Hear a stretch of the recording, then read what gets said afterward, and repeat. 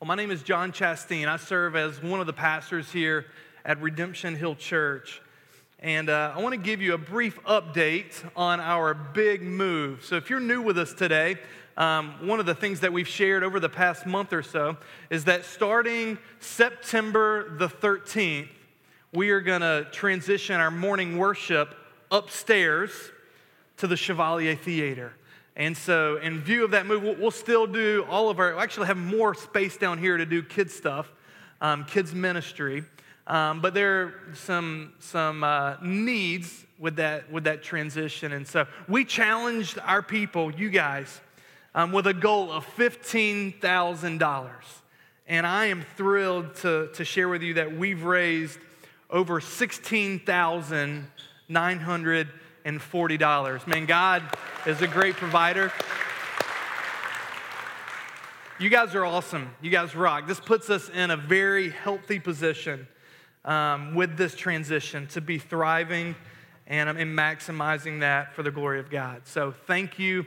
If you're still able to participate, if you haven't jumped in yet, and you want to give to help with this big move, you can do that. Just make sure later in the offering on your check, either note big move in the memo line or write that on your offering envelope so that we'll know that's what you're designating it for. Well, today we're going to look at a theme that is common to all of us to some degree or another. And that theme is fear, worry, and anxiety. But before we jump in the Word, we're going to look at Psalm 27 in a little bit. I want to take a few minutes and lay a groundwork for us to think about how fear and worry work in our life, and then we're going to go to the Word and see it applied to that. So as we think about understanding fear and worry, one of the great resources I pulled from this week is a book called Running Scared by Ed Welch. So if you're looking for a great resource to continue to read and think along these lines, I would highly recommend that. But I want to just highlight a few things as you think about fear and worry. And one of them is this: as you grow older, fear doesn't decrease, it actually increases. I mean, think about it. We possess more things. Thus, there are more things to worry about. There are more things to take care of. You can worry about it breaking, or you can worry about somebody stealing it or whatever, but you possess more, so you worry more. Another reality: the older you grow, the more relationships you have, the more people that you care about. And so the more people you care about is the more potential to worry about more people, like kids, and then grandkids, and then it just continues from there. And then, as you grow older, you accumulate more bad experiences. I mean, you could just watch the TV this week and learn about things that you didn't even know about that could bring you worry or fear. I mean, just think of the past week. What have we heard on the news in the past week? The attacks in Chattanooga, Tennessee? Random attacks? What about the sex scandal with Bill Cosby?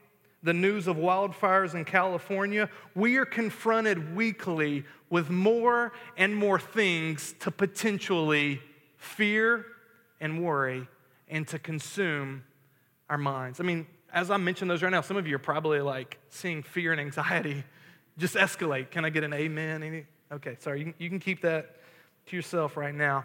So that's one of the realities. The older you grow, the more potential there is for fear and worry. Another one is that we must look in two directions in order to understand fear and worry. The first direction is going to be a no-brainer. You're going to look outward.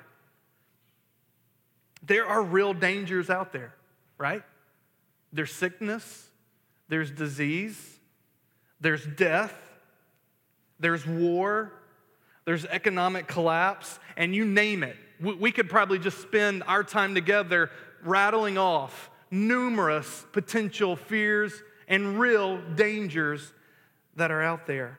But not all fear is bad, right? I mean, think about this. There are times when it's good that there's a certain level of fear. It's good that I should be concerned about reckless drivers in Boston so that I'll wear my seatbelt and drive defensively. Like, I want to be aware of that and I want to know that. Now, I don't want to be overcome with that fear, but I want to be aware of it. For instance, here's another one. I also want to have a healthy respect for certain animals, both small and large. Can you affirm that here? Like, we want to know there are some things that actually are dangerous, and I want to acknowledge that. I don't want to blow that off. I'll give you a real life example here. My daughter Zoe is fearless. If you've spent any time around here. So, man, we were coming up on almost a year with her, bringing her home from China. And when we were over there, and man, we were like, maybe we'll spend some time swimming. And there's this little pool, and like we just put her in, and she's like heading in the deep end. Literally, no fear. She'll go underwater, no fear. She came into the house yesterday and told me this. She said, Dad, if I jump off the deck, will you catch me? I mean, this is Zoe. Like, no fear. It doesn't faze her. Like, that's not good. You know, she needs to have some healthy fear of water. You can drown in water. You don't want to just go jumping in the deep end if you can't swim. But we don't want to be overcome by those fears. The other thing, as we reflect on fear and worry and anxiety, I mean, just think about this. We all have different responses to these possible dangers and fears, don't we? I mean, we all don't have the same level of fear about everything. Why do some fears, even normal fears, cripple some people and not others? Why are some people even afraid of things that really aren't that dangerous? This leads us, as we think about an explanation for this, it leads us to a second direction we need to look. So not only do we look outward and see fear, we need to look inward. While fear could just be saying that you're in a dangerous situation, it could also be saying something so much more about you. Ed Welch says this: fear and worry reveal us. They reveal the things that we love and we value. What you fear can reveal what you cherish and treasure in life. So you guys with me? You nod with me? Follow me so far? We've got to look outward. We've got to look inward. So here's the reality. If fear can actually reveal something about me, well, then there's actually something that we can do about it. That it's not just something that is totally external, that there's actually a solution that we can engage in. And I want to propose that the solution today is not to suppress your fears. I'm not telling you need to ignore them, suppress them, and pretend that they don't exist. Welch suggests this. He continues on. He says, there's a better way. Rather than minimize your fears, find more of them. Expose them to the light of day, because the more you find, the more blessed you will be when you hear words of peace and comfort. So the first step to conquering your fears and worry is to expose your fears. It's to take a hard look at yourself, and it's to ask some very heart-penetrating questions. I want to share some of these with you. Here's some questions that you need to ask. First one: what do your fears reveal that you want, crave, desire in life? What do they reveal about your desires? Second, what do your fears reveal about who or what you're putting your trust in?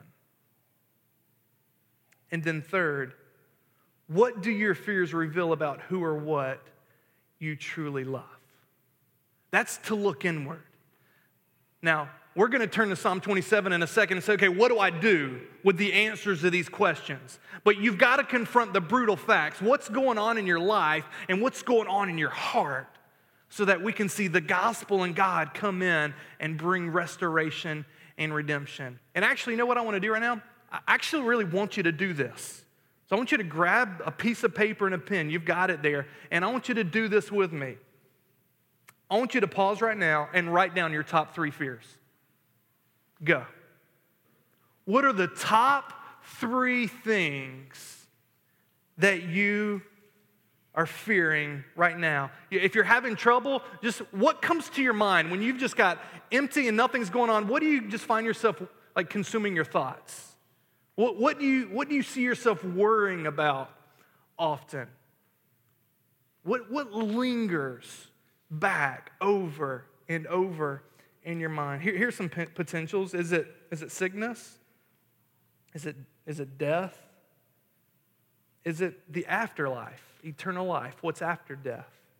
What about war, money, singleness, loneliness, finishing college, getting a job, people?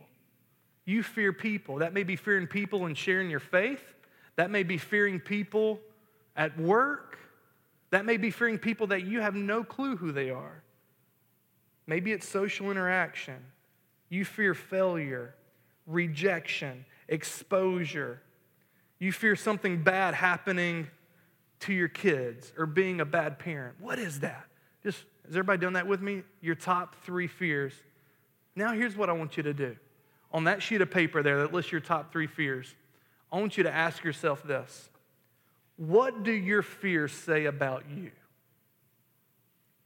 What do they reveal you really want, value, cherish, love? What did they say is really important in your life? You're following me? I'll help you. I'll give you a few examples so that you can look at your fears and maybe this will help you. So for instance, you fear rejection and criticism because you value approval and acceptance. You follow me? On the flip side of fear is something you want. And you fear it because you think it's going to keep you from this thing that you crave, you desire, you want. Here's another one. You fear physical pain because you cherish comfort. Or you fear rejection because you desire to be loved. What you want is love, and so you're going to fear rejection. Or you fear becoming overweight because you crave admiration for your good looks. You following me here? Maybe you fear the loss of money because you crave control and power. And you crave control and power because you want to live a certain lifestyle when you retire. And if you've got money, that's going to be the solution to the things that you ultimately want. Welch notes, whatever you need is a mere stone's throw from what you fear. Whatever you need or think you need is a stone's throw from what you fear. And as you think about that list and what it reveals about you, I want you to process this with me. Often at the bottom of all of your wants and needs is that you think these things will truly satisfy you and bring you lasting joy. Right? Now, I'll go back and give these illustrations again. For instance, you fear rejection because you want approval, but why do you want approval? You want approval because you think that it will bring you joy and satisfaction, that if you can get enough of it, it's going to make you complete and whole and satisfied in life. Or you fear loneliness and singleness because you desire to be married, but why do you want to be married? Now, there may be good reasons for wanting to be married, but it could also be that you think marriage is the solution to bring you joy and happiness in life. Or maybe you fear poverty or economic loss because you desire money, but why do you want money? You want money because you think that if you have enough money, you can purchase everything that will bring you joy and satisfaction. And so this is the vicious cycle of fear and worry and our needs and our wants. Your fears and worries reveal the deepest of really what you crave in life. Now, here's what I want us to do. That list, I want us to take that list and I want us to bring it before God to say today. And say, okay, God, what do you have to say about who this reveals that I am? About these cravings, these desires, and these wants. Will you do that with me? As we go through the word today, this needs to be personal. This isn't about my fears and worries. It is as I'm talking to myself, but I want you to look at yourself and say, well, what is God saying to me right now about these fears and worries that I have in my life? So as we turn to Psalm 27, we're going to see that God has given us the example of David to help us conquer fear and worry. King David had many reasons to be anxious in life. Mainly, the attacks of Saul and the enemies related to that he continued to launch on him.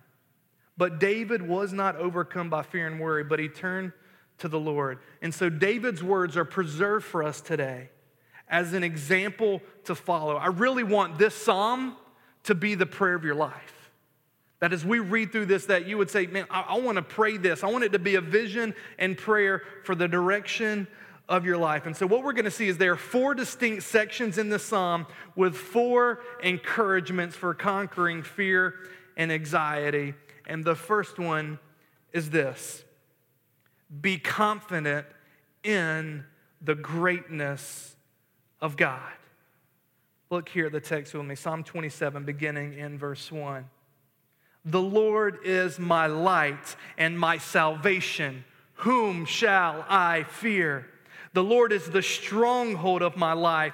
Of whom shall I be afraid? When evildoers assail me to eat up my flesh, my adversaries and foes, it is they who stumble and fall. Though an army encamp against me, my heart shall not fear. Though war rise against me, yet I will be confident. You see the many potential opportunities for fear and worry in David's life in these first few verses. There are very real dangers. I mean, look at verse 2. His enemies are described as wild animals who are going to devour him. You hear that language? When evildoers assail me to eat up my flesh, they were coming after him. They were pursuing him. And there was great potential for fear. And we hear this word fear or be afraid 3 times, even in the first 3 verses. You hear it twice in verse 1. Whom shall I fear? Of whom shall I be afraid? Look at verse 3. My heart shall not fear. And this fear language is contrasted with another set of words in verse 3 that concludes this first section where David says, yet I will be confident. There's fear and there's confidence. Did you know that one of the most frequent commands in the Bible is do not be afraid? I mean, you could just start in Genesis and read through, and often God telling his people, do not fear. Do not be afraid. Or fear the Lord. Do not fear. It is often. I mean, in Psalm 23, just flip back there with me. One psalm back. Psalm 23. You know it probably by memory. Verse 4. Even though I walk through the valley of the shadow of death, I will fear no evil. For you are with me. Your rod and your staff, they comfort me. These commands in the Bible to not fear remind us that God is keenly aware of every single one of your fears. Fears are not trivial to God. Your worry, your anxiety, they're not trivial. God cares about the fears in your life. And I'll say this, he's not just commanding you to not be afraid just to get you off his back. You know what I mean? Just stop being afraid, like he wants to get rid of you. That's not the sense of what he's telling you here. God is telling you not to be afraid because he actually cares so much about you. He is a loving heavenly Father. He cares about you more than you can even imagine. You see, when fear and anxiety come, here's what happens. They know what to run from, but don't know where to run to. You know this, right? You know I'm scared or I'm afraid, I'm anxious. You know that there's caution to run from something, but where do I run 2, we know that we long for peace and for rest, but fear and worry does not know where that is found. We see here in Psalm 27 that peace, comfort, and rest lie in the knowledge of the one true God. How can David cry out, "Let my heart be confident"? Because he knows that God is my light. God is my salvation. God is my stronghold. I mean, can you say that today? God is my light. This is personal. This isn't like God can be light. God is mine. God is my light, my strength, my stronghold. The more you learn and know about the greatness of God, the more your faith and confidence in Him will grow. So specifically, we see here some characteristics of who is this great God. The first one, David cries out, he says, "The Lord is my light." Ed Welch says this, "Bad things lurk in shadows, but the light exposes them and they flee." Do you know why the solution to your fear and worry is not suppression and ignorance? Because God is light. And when you bring your fears and worries to the light, they can be exposed, and they can be exposed by the truth. Because fear and worry thrives with lies in the darkness.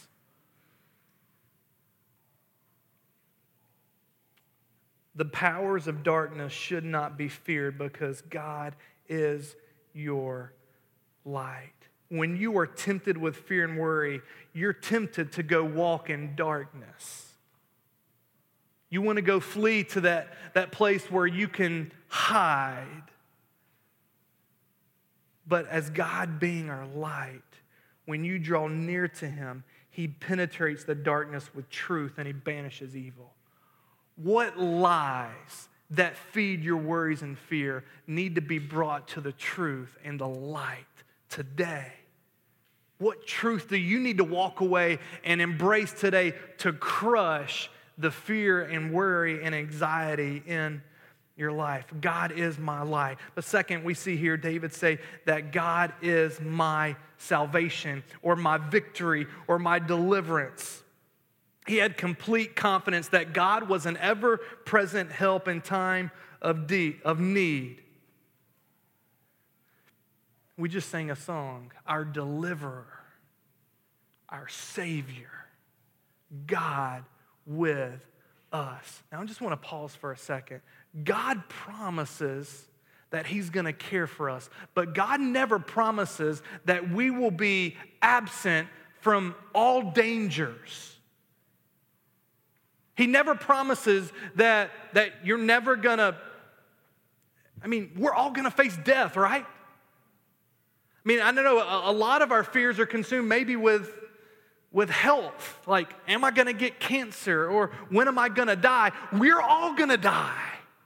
Like, the only thing that we may be doing is prolonging the amount of time we have on this earth. But every single one of us, we're all going to die one day. And so I love, Ed Welch, as he's reflecting on this, he says this, the ultimate deliverance was not our rescue from the jaws of death, because any temporal deliverance from death only meant death was postponed. And this is what we've got to look, most of our worry is because we have such a limited view of life. It's the here and now instead of an eternal perspective. So he continued, it's only a temporal deliverance. He says the real deliverance was the death of death secured by the death of Jesus Christ. The resurrection of Jesus issues the surprising command, don't be afraid, because the God who made the world is the God who raised Jesus from the dead and calls you now to follow Him. Believing in this, God means believing that it's going to be all right, and this belief is ultimately incompatible with fear. You get this? So when I pray, God, you are my salvation, I realize, you know what? I can face the deepest, darkest, hardest things of life. I can face cancer. I can face issues with children and parenting and jobs, and name the fear, because I know I won't face it alone and I don't face it without hope. And hope is where we get the gospel. You see, I can be confident in God because I know the death of death has been won in Christ. When he laid down his life on the cross and when he rose from the grave, he has given me the hope of eternal life. So you know what? In Christ, I've already entered into eternal life. And death does not have to have a stranglehold on my life anymore. I am freed from the many worries of death because of what I have, the hope of the gospel in Christ. God is my light. God is my salvation. And then God is the stronghold of my life. In other words, God is a refuge. He is a safe place. And if this is true, if God is the place of refuge, if God is the stronghold, well, when worry and fear creeps in, where do I need to run to? I need to run to God. He is my refuge. But let me ask you this, where do you run to when fear and anxiety overwhelm you? Where do you run? What gods, what idols do you run after? Look, we all do it. When fear overwhelms us, when anxiety comes, we want salvation or we want redemption. And we all pursue something that we think is going to relieve the fear and anxiety. But as we saw last week, God is the only one who can offer full and everlasting pleasures forevermore. And go listen to last week's sermon in Psalm 16:11. With him is the path of life. At your right hand are pleasures forevermore. In your presence there is fullness of joy. So fullness of joy forever. Only he can offer that. So we run to him as our refuge. He is a mighty God, a sovereign God, an everlasting Father, a deliverer, a Lord of hosts, a King of kings, a rock of ages, faithful one, good shepherd, and so much more. The more you grow in your knowledge of God, the more it's going to crush the fears in your life. So Paul can conclude in Romans, if God is for us, who can be against us? Right? If God is for us, who can be against us? You know what? I want to go back and revisit those fears I listed earlier. You fear rejection and criticism because you value approval and acceptance. But if God is for you, why does it matter a rip about what anybody thinks about you? You are a chosen child of God. You have been adopted. You have been seated, and you are in Christ at his right hand. Why do you need approval from anyone else?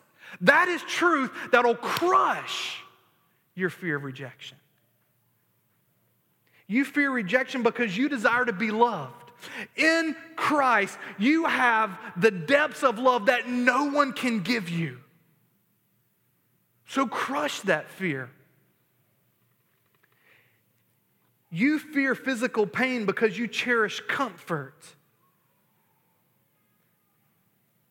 And in Christ, we've been told if God is for you, who can be against us? And Paul continues on that thought in Romans 8. And he says, shall death or life or anything separate us from the love of Christ? And he says, no, nothing. And so we may face physical pain, but I can do it with the presence of Christ and the hope that God is still with me and I'm entering into an eternal life with pleasures forevermore at his right hand. Do not fear. You know what often hinders us from engaging the mission of God? It's fear and worry. And I say this to you and I say it to myself. What is God's vision in Revelation? God's vision in Revelation 5 and 7 is of the throne, and there are people from every tribe, language, people and nation before the throne, right? Let me ask you, is that going to happen? Is that going to happen? Yes. Do you believe that? Look, God is completely sovereign, and He is working a plan. Look, the church exists because God desires to see worshipers to the ends of the earth. Jesus has said, when this gospel has been proclaimed to the ends of the earth, then I'm going to return. The only reason He hasn't returned is because that mission is not complete. And we have the promise, even in Revelation, that it's going to happen. And God is completely powerful and sovereign enough to make it happen.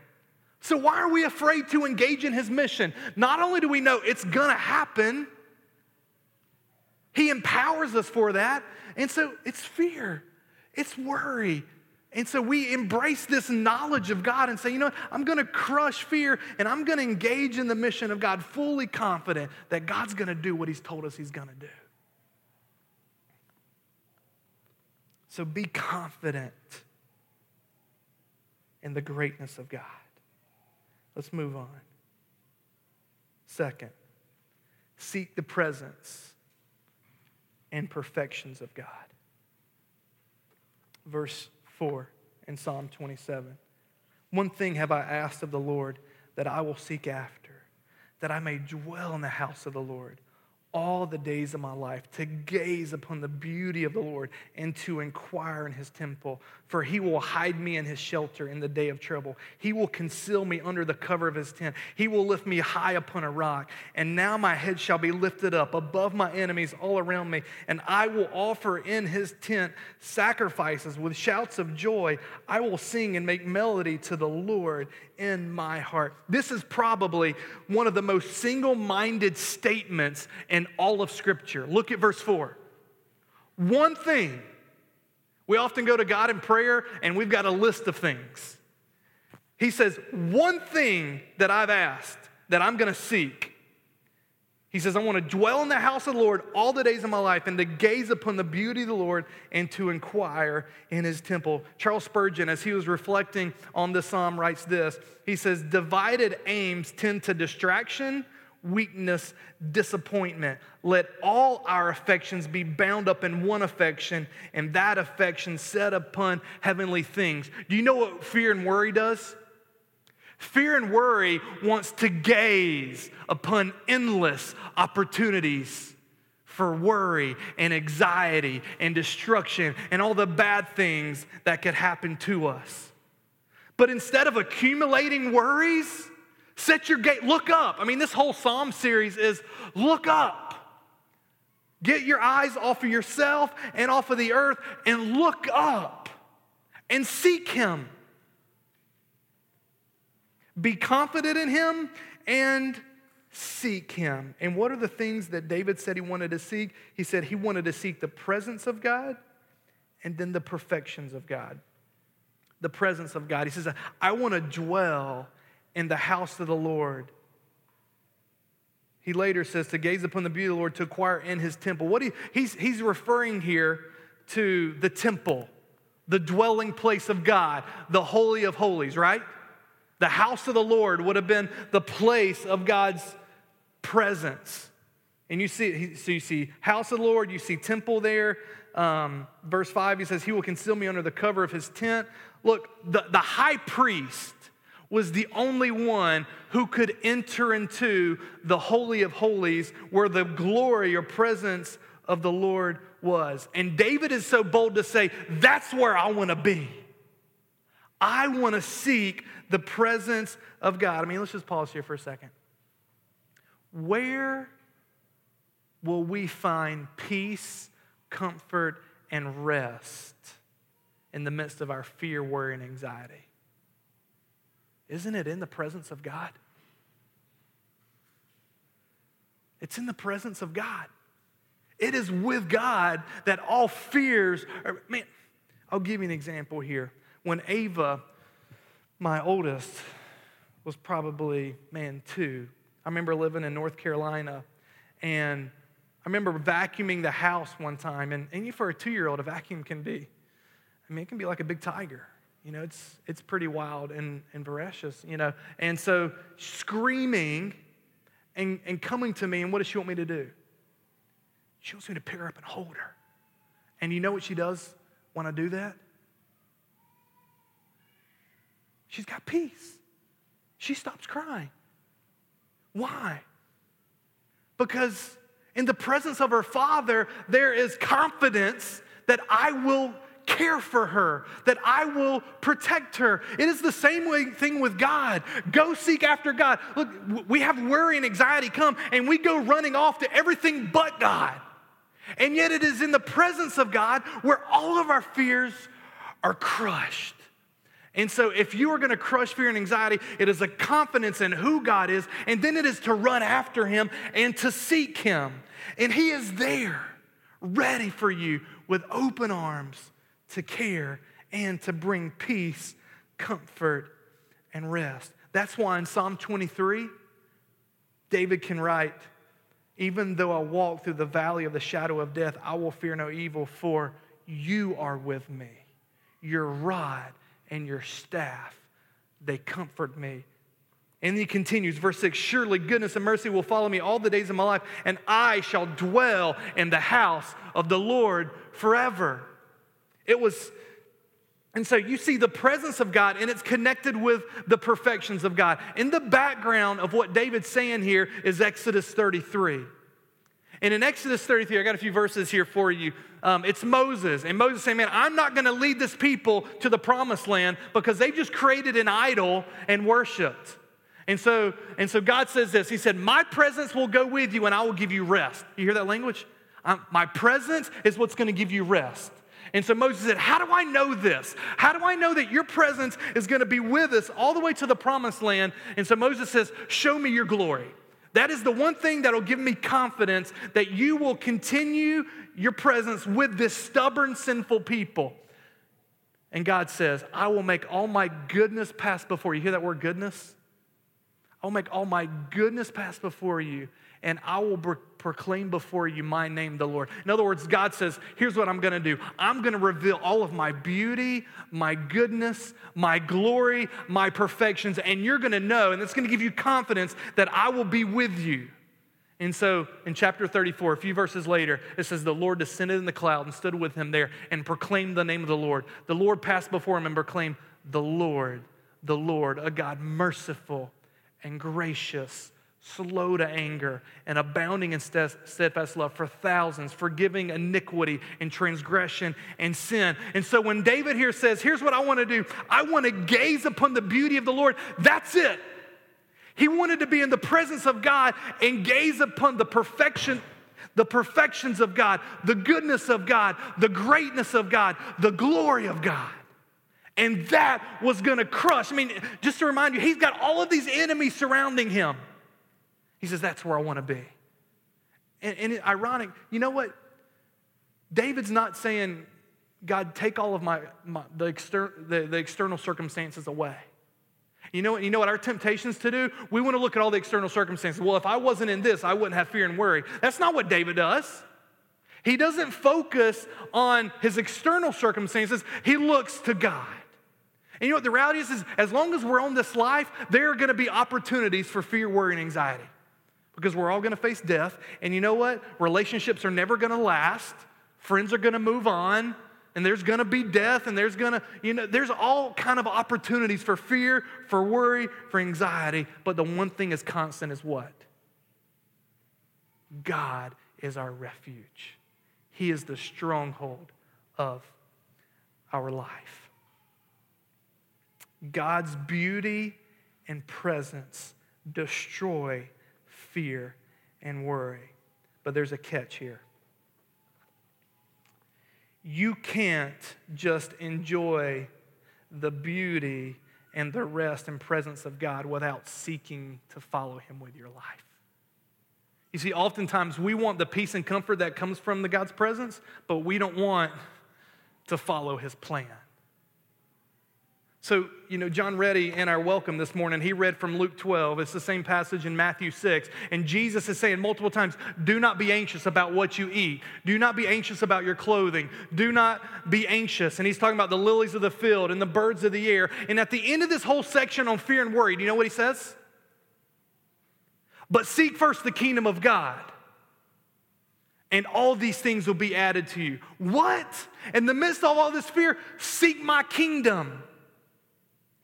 And that is it. If you are going to seek the face of God, and if you're going to say, today I'm going to leave and I want to be like David, and I just want to gaze upon his beauty, and I'm going to seek after the perfections and presence of God, you've also got to come on and say, okay, God, what's your will for my life? I'm ready to follow. And you know what? David actually does that. Look on down in verse 11. Teach me your way, O Lord. Lead me on a level path. Teach me your way. So a part of seeking him was also coming to him and saying, God, teach me. How do you want me to follow after you in light of all that you are? So number one, be confident in the greatness of God. Number two, seek the presence and perfections of God. And then number three, stop worrying and pray to God. Stop worrying and pray to God. You know what? It's not until verse 7 that David actually directly addresses God. He says in verse 7, hear, O Lord, when I cry aloud. Be gracious to me and answer me.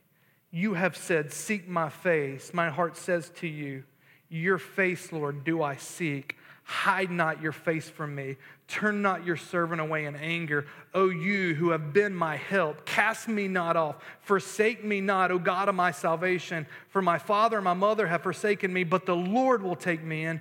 Teach me your way, O Lord. Lead me on a level path because of my enemies. Give me not up to the will of my adversaries, for false witnesses have risen against me, and they breathe out violence. What can we learn from this? Before you jump into prayer with all your requests, just pause and meditate on the greatness of God.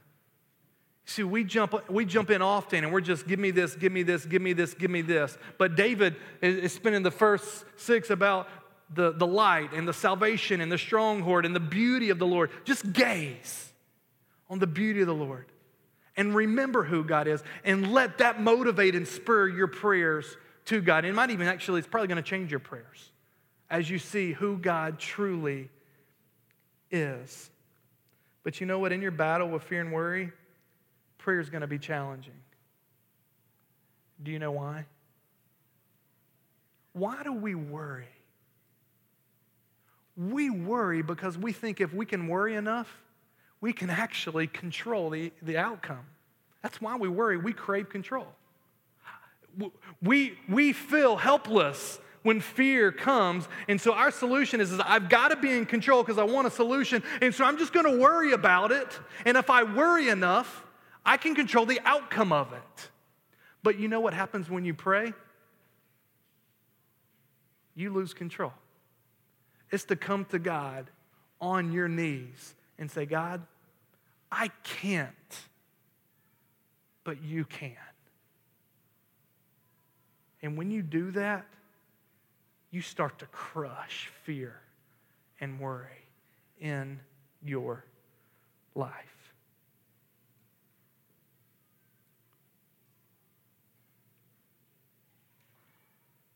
How did Jesus teach us to pray? In Matthew 6, he says, Our Father, who art in heaven, hallowed be your name. Your kingdom come, your will be done on earth as it is in heaven. Give us this day our daily bread. Jesus is teaching us about worry as he's teaching us to pray. He says, we pray, give us this day our daily bread. But often what is worry consumed with? Potential, the future. And Jesus says, this is how you pray. You come to me and you say, today, God, would you provide and give me everything I need? You know, if we had time, we could go look at the manna story in Exodus 16 of the Old Testament. And you know what God tells them? You get enough manna for today. And you get up the next day and you do it again. You know how many years they did that? Go read the story. day after day after day, God was teaching them, you're going to walk by faith and you're going to trust me, and this is how you pray. So Jesus, right before that, when he's tempted in Matthew 4, says, man does not live by bread alone, but by every word that comes out of the mouth of God. So we crush fear and worry by coming to God in prayer. The more you learn about God, the more you're actually going to talk to God. And the more you talk to God, the less you're going to worry. It's like Ava coming and jumping in my arms again. Prayer is the way you engage the presence of God and bring it to the present. Fourth, be strong and wait for God. Verse 13, I believe that I shall look upon the goodness of the Lord in the land of the living. Wait for the Lord.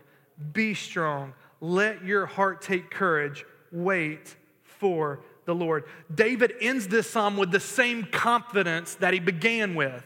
In the beginning, he says, I am confident that God is going to provide. And at the end, he says, I'm confident that I will look upon the goodness of the Lord. And so he's saying, be strong. Let your heart take courage.